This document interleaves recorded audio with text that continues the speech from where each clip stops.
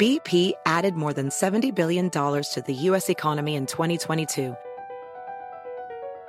Investments like acquiring America's largest biogas producer, Archaea Energy, and starting up new infrastructure in the Gulf of Mexico. It's and, not or. See what doing both means for energy nationwide at bp.com/investing in America.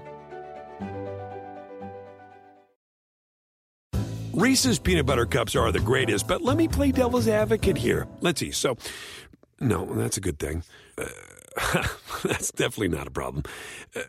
Reese's, you did it. You stumped this charming devil. This episode is brought to you by Progressive. Most of you aren't just listening right now, you're multitasking. But what if you could also be saving money by switching to Progressive? Drivers who save by switching save nearly $750 on average, and auto customers qualify for an average of 7 discounts. So multitask right now. Get your quote now at Progressive.com. Progressive Casualty Insurance Company and affiliates. National average 12-month savings of $744 by new customers surveyed who saved with Progressive between June 2022 and May 2023. Potential savings will vary. Discounts not available in all states and situations. Center Ryan Jensen of the Tampa Bay Buccaneers suffering a knee injury during a drill on Thursday. This is one of the things that I talk about every year. You do this for 20-plus years. You develop a sense of the rhythm of the NFL. And we go from best shape of your life season to someone is inevitably going to suffer a season-ending injury in training camp practice season. And we don't know who, we don't know when, but we know it's going to happen. And we've got one already, if that's the case for Ryan Jensen. They haven't come out and said it yet. And, of course, they probably won't declare it until they've lined up an alternate plan, whether it's signing J.C. Treader, something Shireen Williams has encouraged on our text chain, or trading. Until you come out and say the guy's out for the year, maybe you have a little extra leverage in those discussions, although right now I think we're all sitting back and bracing for the news that there's a torn ACL and there will be no 2022 season for the starting center of the Buccaneers, who was ready to go in free agency to the Bengals, I believe, before Tom Brady decided to come back. Now, a very vulnerable spot on the offensive line, because how do you get to Brady? He's able to deal with the pressure on the outside because he'll step up into the pocket and get rid of the ball. Traditionally, where teams have had success against him, it's sending guys up the middle, and now his center potentially gone for the year, Miles. Well, right. I mean, and if you're, the other contenders in the NFC, let's call it Los Angeles or Green Bay, you've got somebody like Aaron Donald or, Kenny Clark, right? Like, this is where you really can kind of take advantage of this. Look, now it looks like the Buccaneers, the entirety of their interior offensive line is going to be new. It's going to be different.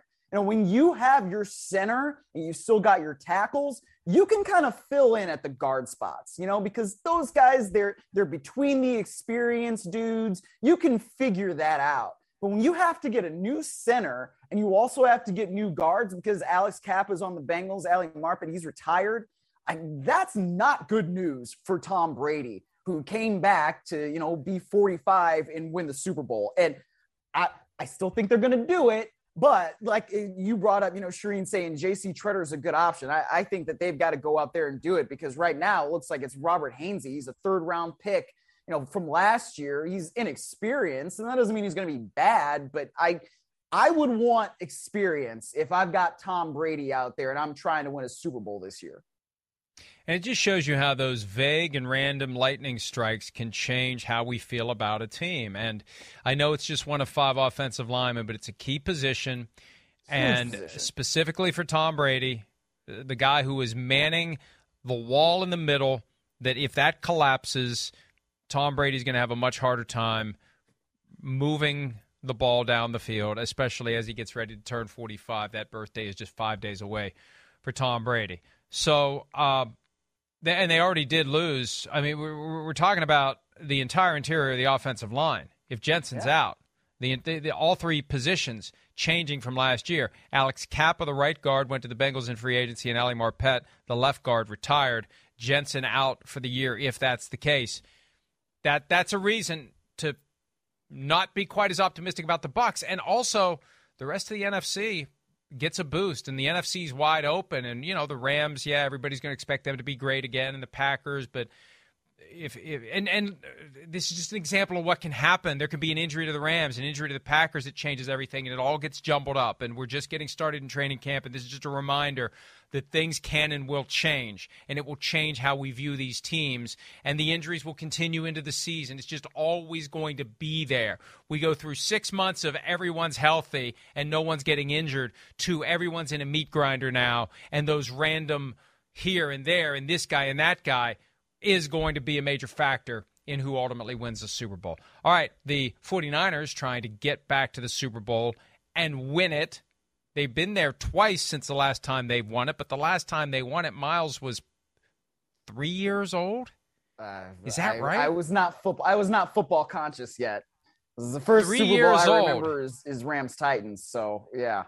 It's been a long time. In early 1995, when the 49ers completely obliterated the then San Diego Chargers, that's the last time the 49ers won it, and now they are going to try to get back there with a new starting quarterback. Here's Trey Lance. In the aftermath of the news that Jimmy G era is over, Trey Lance is the guy. Here's Lance talking about his new role in San Francisco. Honestly, the only difference is I was hoping you guys would stop asking about it all the time. But now, for me, it wasn't really like a moment or anything like that. I've been excited. I've been prepared. I thought, preparing to play since the day I got here, the day I got drafted. So I'm obviously excited for this year. But like you said, nothing's really changed this whole offseason. I know he kind of said it tongue-in-cheek, but it's always our fault, isn't it? We're asking the questions that the fans want answers to, and we're the buttholes. We're the buttholes for asking the questions that are obvious. The 49ers go out and invest 3 first-round picks and a second-round pick in a new contract when they have Jimmy Garoppolo, who took them to a Super Bowl and almost won it, and we're jerks for being curious about who's going to be the starter and when. Obviously, little things like that rub me the wrong way, Miles. Yeah, I see. That's okay. It's like Tua. It's like Tua saying he doesn't listen to the noise, but he's aware of it. If you don't listen to it, then you shouldn't even know about it. If you truly don't pay attention to it. They're all liars. Of course they pay attention to it. I know they pay attention to it. I once saw a tight end on the Rams, go like this at practice because a reporter had said they had alligator arms at one point during the last game when they dropped the pass. Like, they all know, So I'm just saying, whether it's they're reading it or somebody is sending it to them, whatever. Like, they know what is generally being said about them, whether it's positive or negative. That's just the landscape that we all live in today. I think they try to act like they don't because they don't want us to realize the influence and power that our words and our opinions truly do have over them, because they do become aware of them and they do provide motivation, and coaches will make them aware of it because they want to press the buttons on these guys to get them to play better. So we won't know until Trey Lance is playing on a regular basis whether he will be better than Jimmy Garoppolo. My big concern, if I'm a 49ers fan, is durability. They fell out of love with Jimmy G because he can't stay healthy. Well, in the limited time Trey Lance played last year, what happened? Knee injury against the Cardinals, finger injury against the Texans. Can he stay healthy? And that would be the ultimate irony. I said this yesterday, and I don't want to put any type of a jinx on Trey Lance. But as they're sitting around waiting for a quarterback to suffer a season-ending injury, so there's a market all of a sudden for Jimmy G, there's a chance that injury is going to happen to the guy who is replacing Jimmy G, and they may need Jimmy G. The injury they're waiting for may happen on their own team. So, again, I've crossed the line into full-blown jinx mode by saying that, but we don't know what's going to happen. And I assume they would want to keep Jimmy G. And it may be he's gone by the time they get to the point where they need an injury replacement. But that's a big question. Will he be durable? He played at North Dakota State. Sims made the point yesterday. The last guy from North Dakota State who was a top draft pick, Carson Wentz, at the quarterback position, he had durability issues too. You're not going through the SEC or the Big Ten. You're not even at the FBS level. So you're getting hit by bigger and stronger and faster guys. Your body may not hold up. Sims made another great point. He was a safety. He was recruited as a safety. He played safety, and he's got that safety mentality. So his own safety, pun intended, goes out the window when it's time for him to avoid contact. That's another thing he's going to have to learn. They're going to have to keep the guy healthy. Then they weren't able to do it with Jimmy G, and that's going to be a real question. I mean, Garoppolo had to learn that too, right? I mean, that week 3 game against Kansas City in 2018 where he bulls into a defender unnecessarily. That's one of the reasons, why we now have Trey Lance, because Jimmy Garoppolo was not healthy for that 2018 season. So yeah, I think that throughout the offseason, it's been pretty clear that the 49ers wanted to move on from Jimmy Garoppolo to Trey Lance. I mean, I was at the owners meeting down there in Palm Beach in March and listening to Kyle Shanahan talk. It was pretty clear to me, at least, that they had moved on, at least in their minds, from Jimmy Garoppolo to Trey Lance. So I feel like now that it's Shanahan's come out and said yeah, it's Trey's team. We would have seen Jimmy Garoppolo moved a long time ago if he hadn't had the shoulder surgery, but he did. So, the Colts weren't an option for him, right? Because they wanted somebody who was going to be healthy throughout the offseason program. With Lance, it's I give them the benefit of the doubt because I guess I just have that kind of belief that Kyle Shanahan can do pretty much anything with QB. I saw him make Brian Hoyer a viable quarterback in Cleveland. That was crazy. And then they made Johnny Manziel come in there, and then the 2014 Browns were derailed. But anyway, I think that they're going to be all right as long as Trey Lance can stay healthy. And, who knows? We may be in a Patrick Mahomes situation where it's okay, what are they really doing? Why are they replacing Alex Smith? But then you see this guy and you're like, holy crap. I don't necessarily know that we're going to see that, but I think that Lance is going to be okay. Yeah, with Mahomes, there was enough in the 2017 preseason and enough legitimate gushing, not just predictable stuff about Mahomes in practice in 2017 that I think a lot of us were ready for what was coming with Lance. We didn't see enough last year. The finale against Denver that he played in 17 as well. You got to see a little bit of it. Yeah. Trey Lance had a big throw in the preseason last year. I think it was a busted coverage or something like that, but still, we've seen a little bit, but we still need to see a lot more, and so do the 49ers. And credit to them for abandoning this ruse of maybe we'll keep both guys, the thing that Jed York was trying to sell for the past 2 years. And remember, it was earlier this year, Steve Young sat on the bench for 4 years, yada, yada. It's time to move on to Trey Lance. That's why they traded up, and that's why they have him. And Jimmy Garoppolo is going along with this plan that he's just going to hang around, come and go as he pleases, wait for an opportunity to be traded somewhere. Trey Lance talked yesterday as well on his relationship with the former starting quarterback of the 49ers. Yeah, I said what's up to Jimmy yesterday. He was in here on Tuesday for his physical. So, yeah, I mean, it is what it is. It's nothing weird at all. Like I said, I've never had anything I could possibly say that's bad about Jimmy. I mean, he's been a big bro to me since the day I came in. He could have made things hell for me, honestly, last year. He didn't. He helped me out with everything. So I'm super excited to see him healthy, super excited to see him throwing again, and super excited to see what he does.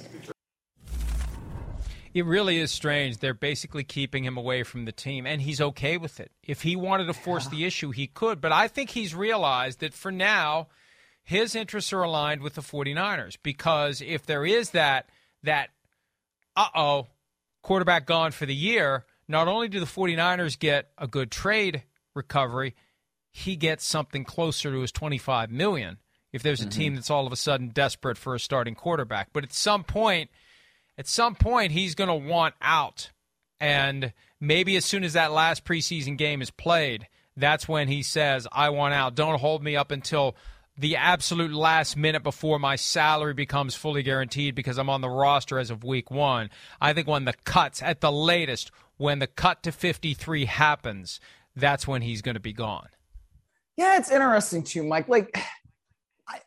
Jimmy Garoppolo is not, he's not one of the worst quarterbacks in the league, right? I mean, I think if I'm being at worst, he's a top 20 QB. I would probably put him in the top half of quarterbacks out there. I mean, he's been to the NFC Championship game in 2 of the last 3 seasons, at least, right? And they went to the Super Bowl, obviously, in 19. So it's not like he's terrible.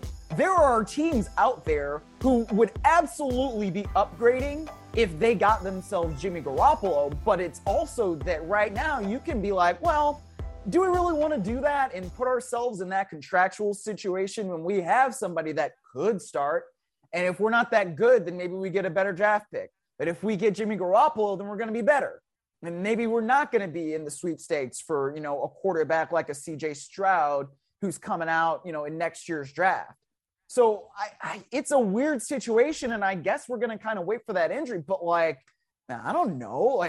Do the Texans want to go in there with Davis Mills? I understand why they would. The Falcons really want to roll with Marcus Mariota. Well, you got Desmond Ridder behind them, so I understand why they would. It's weird. We haven't heard anything in the past few days about teams trying to get Jimmy Garoppolo. What occurred on Tuesday, I think, sends the message to anyone out there who had been waiting, who had been reluctant to offer anything significant. Just make us an offer. Just make us an offer. Now's your opportunity. And it's a combination of getting a deal with the 49ers and a deal with Garoppolo, because no one's taking on a $25 million total compensation commitment.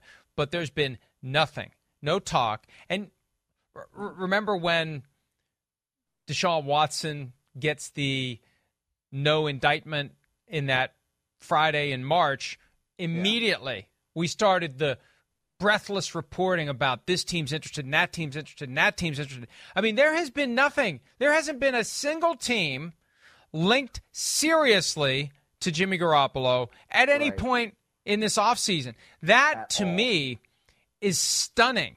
Yeah, we've the report that the Seahawks talked about it. We talk about a lot of things. I just wonder whether there's no one out there that feels any compulsion whatsoever to try to trade for the last year of his contract, and they've all just sat back and said, we're content to wait for him to be cut, and then we'll see if we can work out a deal. And if we can, great, and if we can't, great. But somebody's going to end up with a guy who can be a pretty good quarterback. I mean, top 20 is still better than 12. There's still other guys out there that are worse than you, which would say if he's a top 20 quarterback, there should be at least 10 teams that are looking at this saying, hey, maybe this guy is better than who we have. I keep coming back to Miami. I've been reluctant to write this because I really don't want to deal with Tua on, but I think he's better from what we've seen, body of work. He's better right now than Tua. And, look at this. He knows the offense that former 49ers assistant Mike McDaniel has brought to Miami. I think that's a good argument, but I don't think that they would want to do it because you want to see how Tua can do in that offense and figure out, if you want to move on to Tom Brady next year.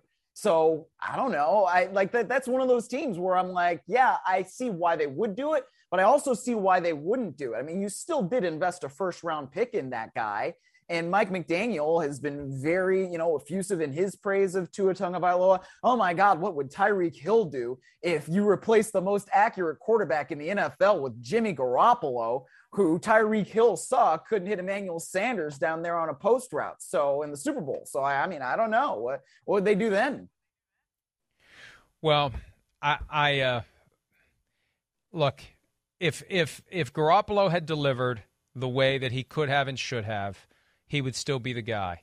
And they would have had a hell of a mess if Garoppolo had made it to the Super Bowl last year. Then they'd have been stuck with him for another year.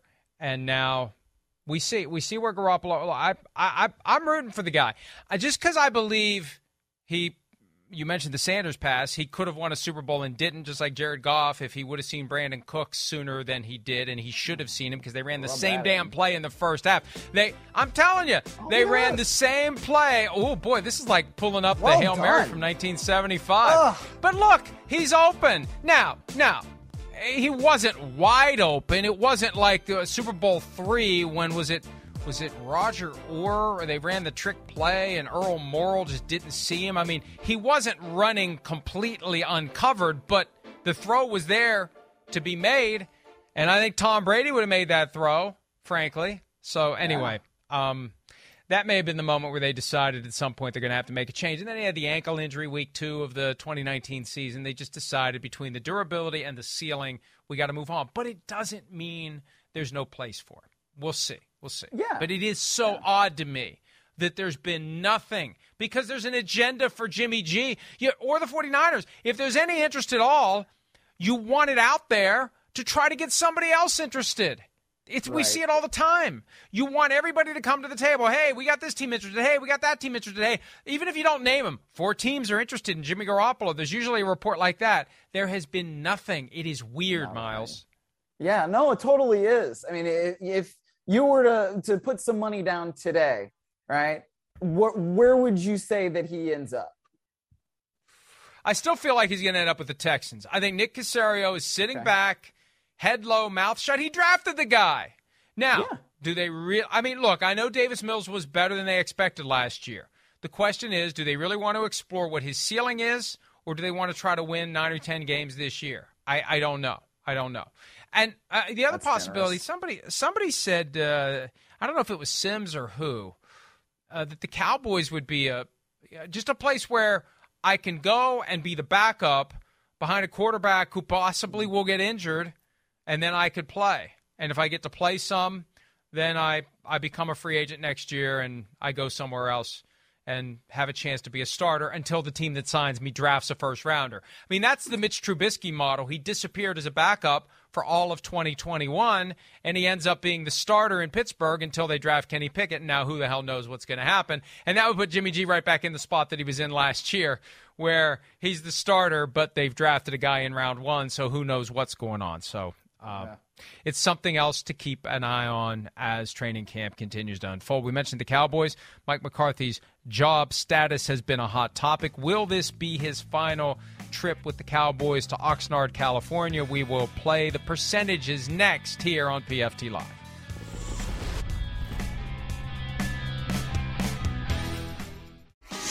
Mike McCarthy and his job security. I don't know if you guys have heard. I don't know if you hear all that chatter at all. Clarence, you know I don't listen to what you have to say outside of this thing. I'm not even really on Twitter like that. So Mike's my guy, and that's the only thing that matters is this season. So thank you. You know, there's some truth in what he said. The only thing that matters is this season. It's not like they're going to fire Mike McCarthy and hire Sean Payton during the season. The question is what happens after the season if the Cowboys don't have the kind of season they haven't had since 1995, which is kind of the bar that I think Mike McCarthy needs to reach, NFC Championship or enter Sean Payton. So we're going to play the percentages, Miles. Give me the percentage chance that this is Mike McCarthy's final training camp as the Cowboys head coach. I'm going to go with 75% because I know that Jerry Jones was full-throated in his support for Mike McCarthy the other day, and that's well and good. And frankly, you know, when you're at the beginning of the season, you're at the beginning of training camp, that's exactly the way it should be. You should be saying that you have total confidence and full belief in your head coach.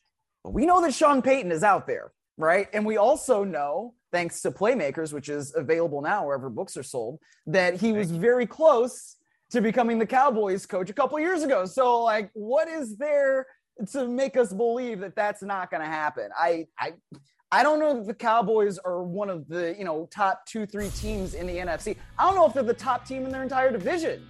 So I really do think that this could be McCarthy's last year.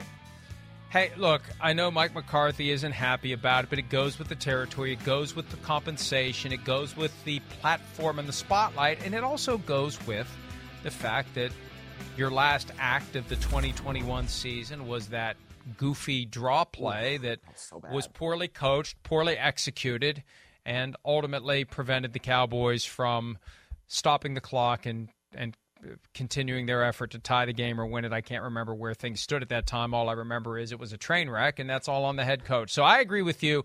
I'll go a little higher than 75 just so we have a different number. Oh, there it is. Boy, they're on it today in the control room. Really on it. They're down 6. They were going to have a shot at the end zone. That's what it was. They wanted to get one closer shot at the end zone to try to win the game instead of throwing it to the end zone before that play started, and that was that. And that's on execution and coaching. And, I remember, I can't remember who we talked to. I think it was C.D. Lamb at the Super Bowl. The idea of whether when they practice that play they use an official, because they should have. Because that's the most important guy in that play, Miles. The official's got to get through the traffic, so you got to practice opening a door Because clearly Dak Prescott wasn't even thinking, I got to let this guy get through so he can set the ball so we can clock it. So anyway, I'll go 80%. I think the more Jerry watches this play, the higher the percentage goes. I know it does for me. Yeah, Jerry, if you're watching, bump that percentage up, right? Yeah. Jerry, if you're watching, why didn't you hire Sean Payton in the offseason when you had the chance? All right, what is the percentage chance? Well, I have choices, I have chances. What is the percentage chance that the Packers make a trade for a receiver? They were linked to Julio Jones. That didn't happen. Will they trade maybe with one of these teams out there that has an embarrassment of riches at the position like the Buccaneers? I'm going to go 25%. I mean, I can see them doing it kind of, but I just feel like they're the type of team that's going to go into it with what they've got. And I know that Sammy Watkins is not reliable from a health standpoint. I think he's already on NFI, right? And they said it was kind of minor, but with Sammy Watkins, it's not usually a matter of if, but when he's going to spend some time, off of on the bench because he is hurt. So, but you've got Allen Lazard, who they've got a lot of confidence in. Amari Rodgers is somebody who you'd like to think can take another step. Christian Watson, you're going to rely on him in some way. He wasn't a first-round pick, but he was still a high draft pick. I don't know. They could do it, but I feel like they're going to roll with what they've got.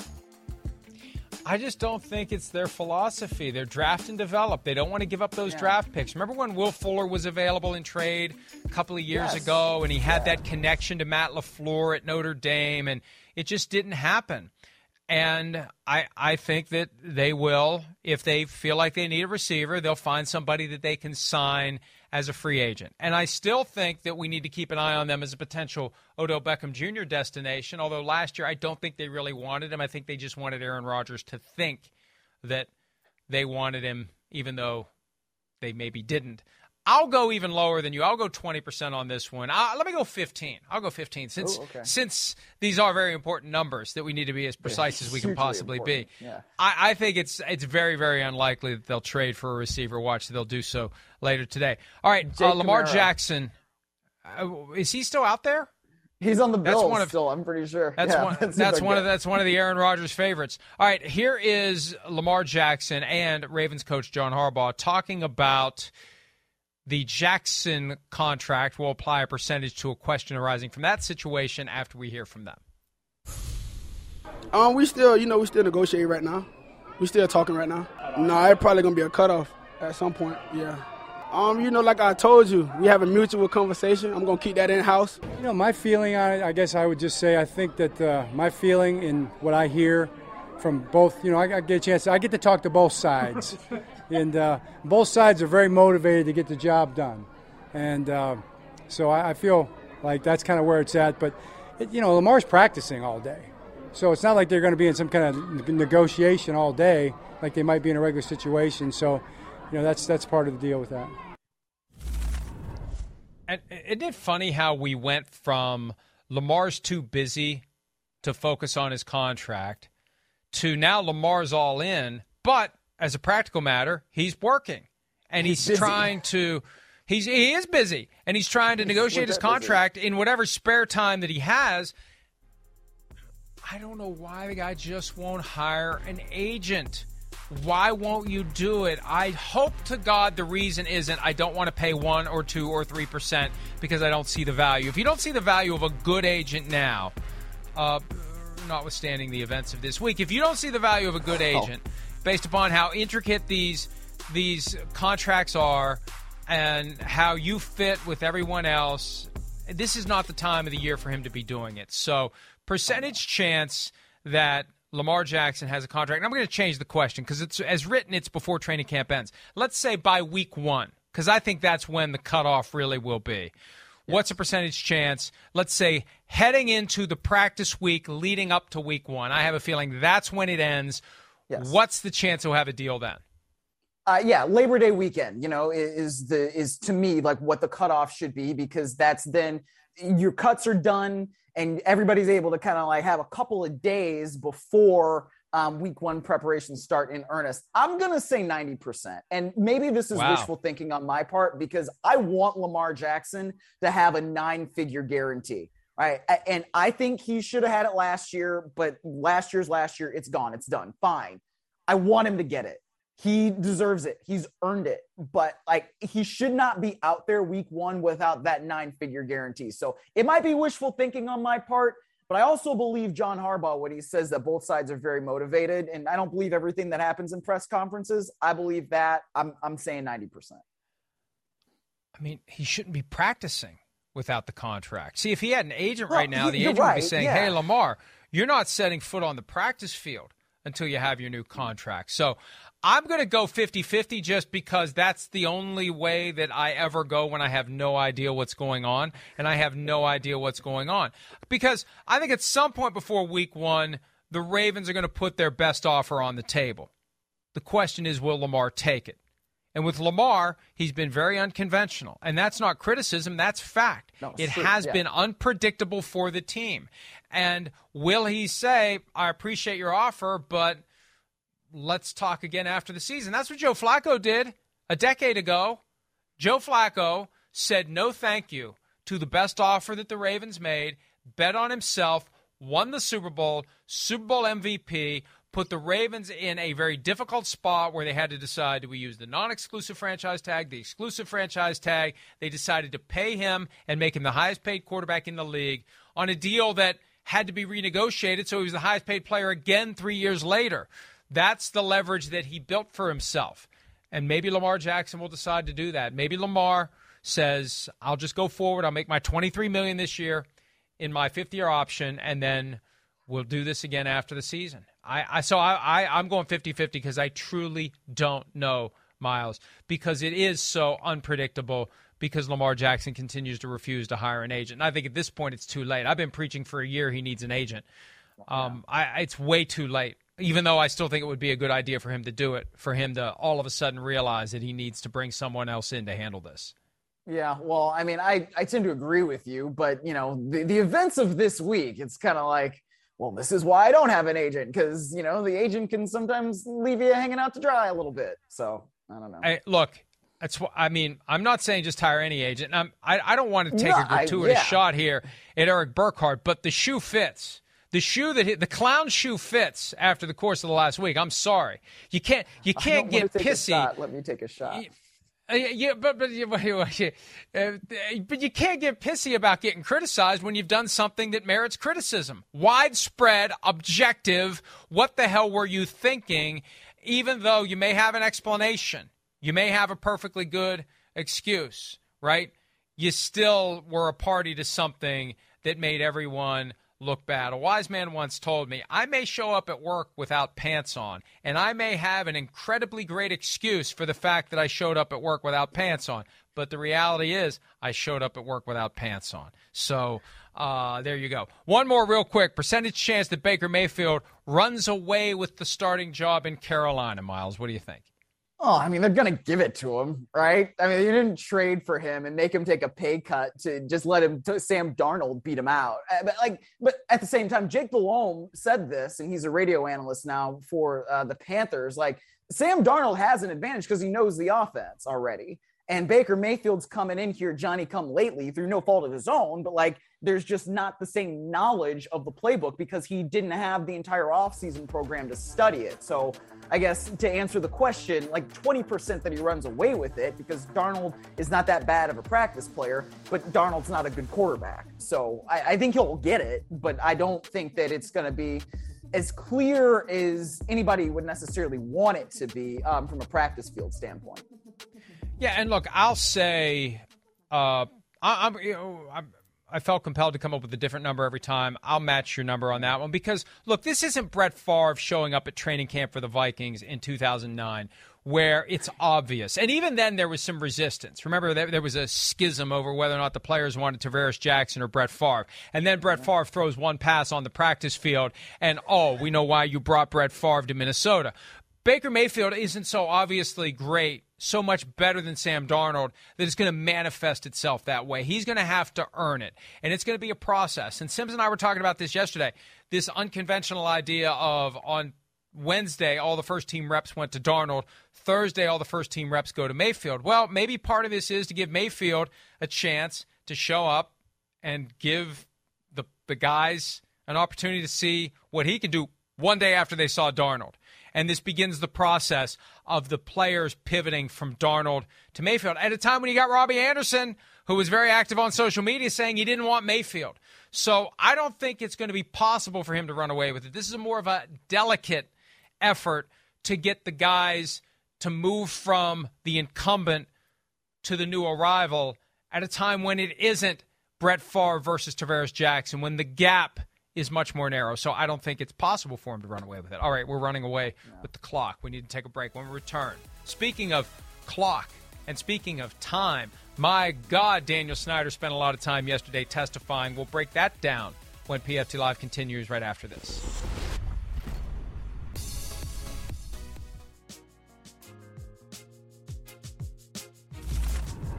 You had an established offensive coordinator last year, Josh McDaniels, Super Bowl veteran, and now you come into camp this year, and it's sort of offensive coordinator by committee almost. I saw Bill Belichick a lot with the quarterbacks out here. What's that like? What's the difference like?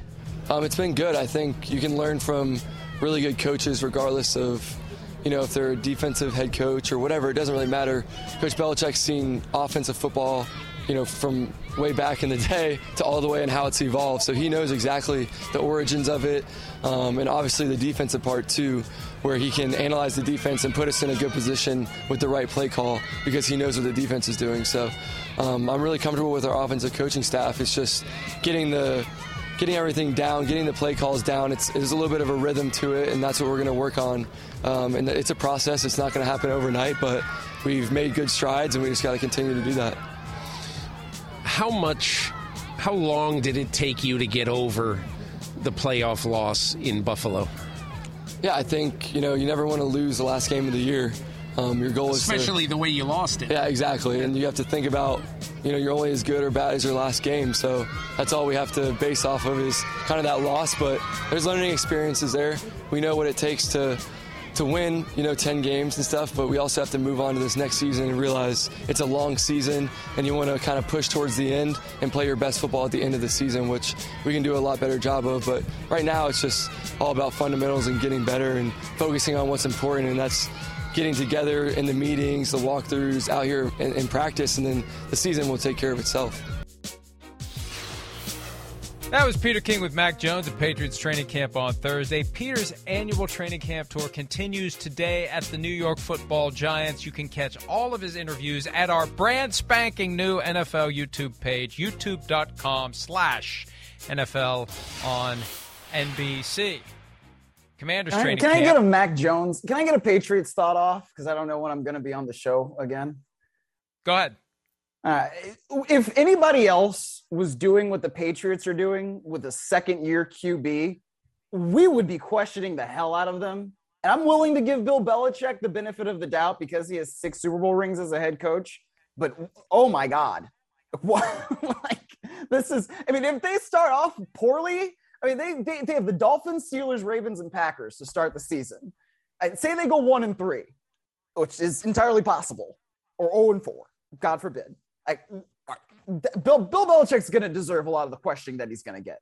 So I just wanted to say. I agree with you. Hey, those 6 Super Bowls, they go a long way toward excusing a lot of behavior that would otherwise be very questionable, including a former head coach who was a defensive coordinator who's now your offensive line coach, a former head coach who was a special teams coordinator who's now your quarterback's coach. Nobody knows who's doing what on the coaching staff because I think he's trying to run interference for his kids, so he never has to fire his kids, and he can't fire anybody else if he can't fire his kids, so nobody knows what anyone's doing, so nobody knows who to blame. I've been saying that for months. This is the downside of nepotism. If you hire your kids and your kids aren't getting it done, you're screwed. So 6 Super Bowl rings goes a long way toward buying him some time. I just wonder how much time it buys in the eyes of Bob Kraft. We've already heard him complain about no playoff wins for 3 years. What's the grace period? We've never seen this before. Does 6 Super Bowl wins give you a job for life? I don't think it does. I don't think you can just start going 3-14 every year. There's going to be a point where someone decides it's time to move on. You can't continue indefinitely to fall so far short of the standard you created. And it's not like they're going to be 3-14, but 8-9. Thank you. One and out in the playoffs. That's not good enough. No, and you said that a couple of months ago, and I pushed back pretty hard against it. But at this point, where I'm seeing Matt Patricia's the one calling the offensive plays, like that's going to raise an eyebrow. And if it doesn't work out, then it's going to be like, well, dude, why in the world did you do this? So I don't know. We'll see. I mean, like I said, Bill Belichick gets the benefit of the doubt in my book. But like if they don't start out the season well, and like the offense looks terrible and Mac Jones looks substantially worse than he did last year, this is not going to be good for them. It's just not. It is so odd to see a guy like Bill Belichick, of all coaches, engage in that kind of heaping of praise on a guy publicly. And really, it's a major transition. Josh McDaniels is gone. Mac Jones is going to go through a lot this year. There's going to be a lot expected of him, and they're raising the bar, not lowering the bar. Coaches are masters at keeping expectations low. Then, all things being equal, it looks like you did better than you actually did if you were able to go into the season with low expectations. It really is kind of a strange time in New England. I agree with you there, and I'm glad that you decided to take your shot because I think it hit the mark. All right. Daniel Snyder yesterday, if Kyler Murray's homework clause were still in place, Daniel Snyder nearly put in 3 weeks' worth of it testifying before the House Committee on Oversight and Reform. 11 hours, and this wasn't like the hearing we saw with Roger Goodell where it's this weird dog and pony show where one representative actually asks questions, the other one engages in a 5-minute speech and really doesn't ask anything, another one's asking about irrelevant stuff. This is staff members, most of whom are lawyers, questioning Daniel Snyder about the very things that this committee has been investigating regarding workplace issues within the Washington Commanders. 11 hours. And if they weren't happy with what he said, if they think he didn't cooperate, if they think he was being evasive, we'll hear something because we know politicians have a knack for making statements because we'll listen, we'll report them, we'll repeat them, and we'll pass along their concerns. So the bottom line is, and this comes from the report, I think from A.J. Perez of Front Office Sports, that Snyder didn't refuse to answer a question. Well, if you don't refuse, you can still be not entirely responsive, even if you didn't refuse to answer it. Roger Goodell is very good at being evasive. He didn't refuse to answer the question. He just didn't answer the question. He answered a different question. So until we hear from the committee or until we see the transcript, it will be impossible to know whether or not Daniel Snyder gave responsive and accurate answers to the questions he was asked, Miles. Yeah, well, Mike, I mean, as a former lawyer yourself, you know that people can say whatever they want sometimes when they're answering a question and not exactly answer a question. So I'm very curious to see what comes out of this. If we get some sort of report, if we get some sort of real, I guess, meaty look into exactly what the committee was able to find out from Daniel Snyder. Because look, the Commanders have tried to convince us that everything that ever happened with the team is in the past, right? They've made all of these different changes. My gosh, like everything now has nothing to do with what happened then, except you have this thing that ties everything together, which is the owner of the team. And he is still there. And there has not been a reckoning that I think any of us fully believe is in line with what he is accused of having done. So because of that, I'm really interested to see what comes out of this. Like you said, 11 hours is a really long time to be testifying in front of anybody, let alone a congressional committee. And you make an excellent point because without the reckoning, it's impossible to fully embrace the changes because we know the changes were made for one very important reason. Either he was going to make them or the next owner was going to make them. So you better change. If you don't change, you're out. But that still doesn't tell us what was actually done. What was Beth Wilkinson's findings about the things he did? What was it that provided the basis for this vague punishment that we're really not sure is even being properly enforced by the NFL?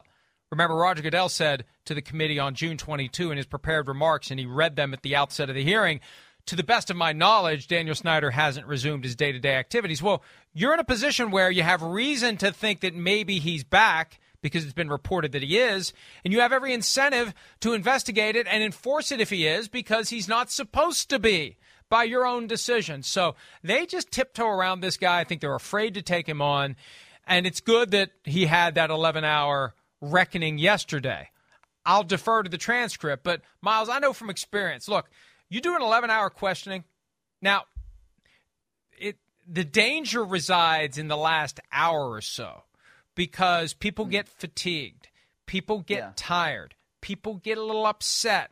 People get to the point where the preparation for the witness, because the questioners change in a setting like this, so they can tap out to someone else, but it's the same person for 11 hours answering the questions. And there's always a chance in that last hour you're going to say something that ends up being a major problem because you're tired, because you're upset, because you think you're being disrespected, because you're Mr. Snyder. You're the guy that everyone caters to, and you've been forced to answer these questions for 11 hours. So, fascinating situation. It's up to the committee to decide whether and to what extent the transcript will be released. We'll see where it goes. One thing that I thought was strange, though, the commander's statement suggested the investigation by the House Oversight Committee ended last month. The committee says it's still ongoing. Just another example of the disconnect that exists and how the commanders want us to forget about the thing that we never have gotten any real clarity on and focus on the present. So, hey, you know what, Miles? They want us to focus on the present. Let's focus on the present. Let's have a look at how many people were at training camp yesterday. That may be an aspect of the present that they don't. What is that? That's the fan turnout for day 2 of Commanders training camp, according to Nick Giavala of the Washington Post. My goodness, that is depressing. That's like high school practice dads. That's all that is. I think we might have had more people at my high school practice. Yeah, it's one of those things where it's like, man, you maybe shouldn't have opened up training camp on a random Thursday to, your fans if that's the kind of turnout that you're going to get. And maybe that was at the beginning of practice and more people showed up. I don't know. But, I mean, what reason is there to really be excited about Washington Commanders football this year? I don't know. Well, and they had this really strange, clunky process of you had to sign up for a lottery and you had to ask for the day. It's just kind of a strange thing for a team that should be making it as easy as possible for people to get excited and show up and be there. Again, like we were talking about earlier with the Cardinals, for the dysfunctional teams, it flows from the top. And I love Ron Rivera, and I do think they've made some changes. But until you change the person who's in charge, you're never going to fully change and fully address the depths of the problems that have caused this 20-plus years of dysfunction in Washington. All right, let's take a break. We are going to recap the news of the week, and then after that, we're going to have a draft that focuses on the most scrutinized quarterbacks currently in the NFL. All of that coming up on this Friday edition of PFT Live.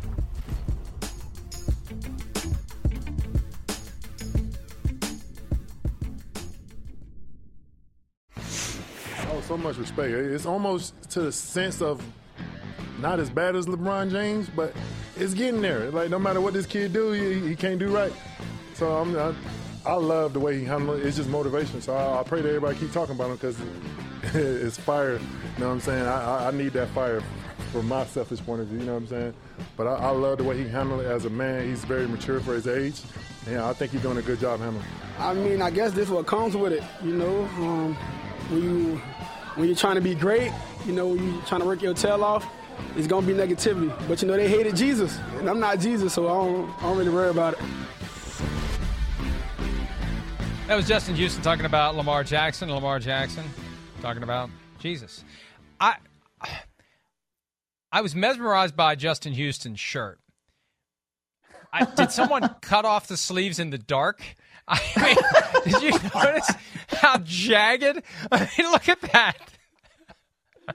Hey, were sometimes they rusty scissors? What? Yeah, you just had to get those sleeves off of there. I don't know if he ripped them off by hand or what, man. But yeah, that's something. Clawed with his fingernails, I think, is the only explanation. All right, today's draft: the most scrutinized quarterbacks in the National Football League. Miles, since you are the guest, I will give you the first pick in this very important draft of the most scrutinized quarterbacks in the league. Thank you very much. Well, I think Justin Houston has a point, but I'm going to go with Tua Tagovailoa because right now, the poor kid he just can't seem to do anything right. And, part of it is like, you got Tyreek Hill out here saying he's the most accurate quarterback in the NFL. I don't know how true that is, but we're going into a season that's very, very critical for him. They've upgraded his OL. They've upgraded his weapons. If he doesn't do it this year, then I don't know what they're going to do there, but he's going to be scrutinized the entire season. I know that. Spent all of last year up until the trade deadline worrying about or expecting that Deshaun Watson would be traded. Remember, he wasn't a captain last year, and there was talk that he just didn't want to be. He rejected it because of everything that was going on. He was just unhappy with how he was being treated. And now I think there's a little passive-aggressive element to the Tyreek Hill comments. I think Tyreek Hill knows what he's dealing with, and he either becomes good and everything works out, or he doesn't, and they get somebody else next year. I'll make Lamar my pick because I do feel like Lamar Jackson is at the center of this storm of constant criticism, and some of it's deserved. I think he should have an agent. I think some of it, too, is he doesn't quite understand how people are going to react to the things he says on social media. At some point, it's on you to understand the connection between the things you say and the things people say in reaction to the things you say. But, yeah, he was an MVP in 2019. He hasn't been as good since then. He struggles in the postseason. He becomes because he's different from the other quarterbacks, he becomes a very polarizing figure. And I think that's going to continue for as long as he's the quarterback of the Ravens. Yeah, it probably is. My next pick, I would definitely say Kyler Murray is about to be as scrutinized as anybody's ever been. And that's partially because of what we've been through this entire week, right? I mean, you don't have a homework clause in your contract that then gets taken out, and people aren't going to pay attention to you for the rest of the season. So it's going to be really interesting to see how Kyler Murray handles all this. Yeah, he hasn't been historically. Sure, now he is, thanks to the Cardinals. He wouldn't have been on this list. If we had done this a week ago, we wouldn't have even mentioned Kyler Murray. But now he's one of the top picks because of the fact that the Cardinals put him in this spot.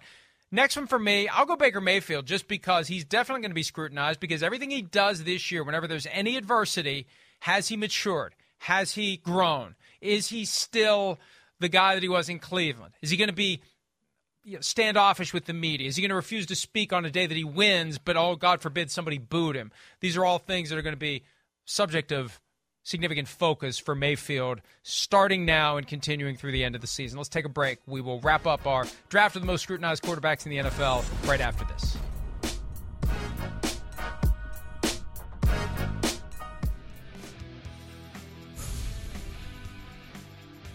All right, those are the first four picks. Two more to go. Miles Simmons, most scrutinized quarterbacks in the NFL. Round 3, you're up. Carson Wentz. He's at least scrutinized by me. And you know what? I feel like he should be. Look, the Colts got rid of him without having a plan for their next quarterback. They just said, get him the hell out of here. And whatever that happens, and you've been let go by 2 teams in the last 2 years, you ought to be really big, scrutinized in a big way. So we'll see what happens with Washington. I saved the best for last. Oh, boy. Number 8. Minnesota Vikings, Kirk Cousins, especially after what Kwesi Adofo-Mensah, the new GM of the team, said this week, that he was nervous about not burning it down at the quarterback position because we don't have Tom Brady, we don't have Patrick Mahomes. He said what many people think, but now with an offensive head coach, fewer excuses for Kirk Cousins. They're going to try to get the most out of the passing game, and Justin Jefferson's going to be Cooper Kupp, and if Kirk Cousins can't get it done now, then, yeah, he's going to hear it more than he ever has. So we'll see what he can do. We're out of time. Well, Miles, thank you. Go ahead. We're landing the plane, but go ahead. Well, hopefully he gets the ball to Justin Jefferson. Pull the stick. That's it. Yeah, I don't know. Oh, yeah. Thank you for getting up early, Miles. Thanks to the rest of you for watching the program. We'll see everybody Monday, 7 a.m. Eastern. Have a great weekend. Be safe.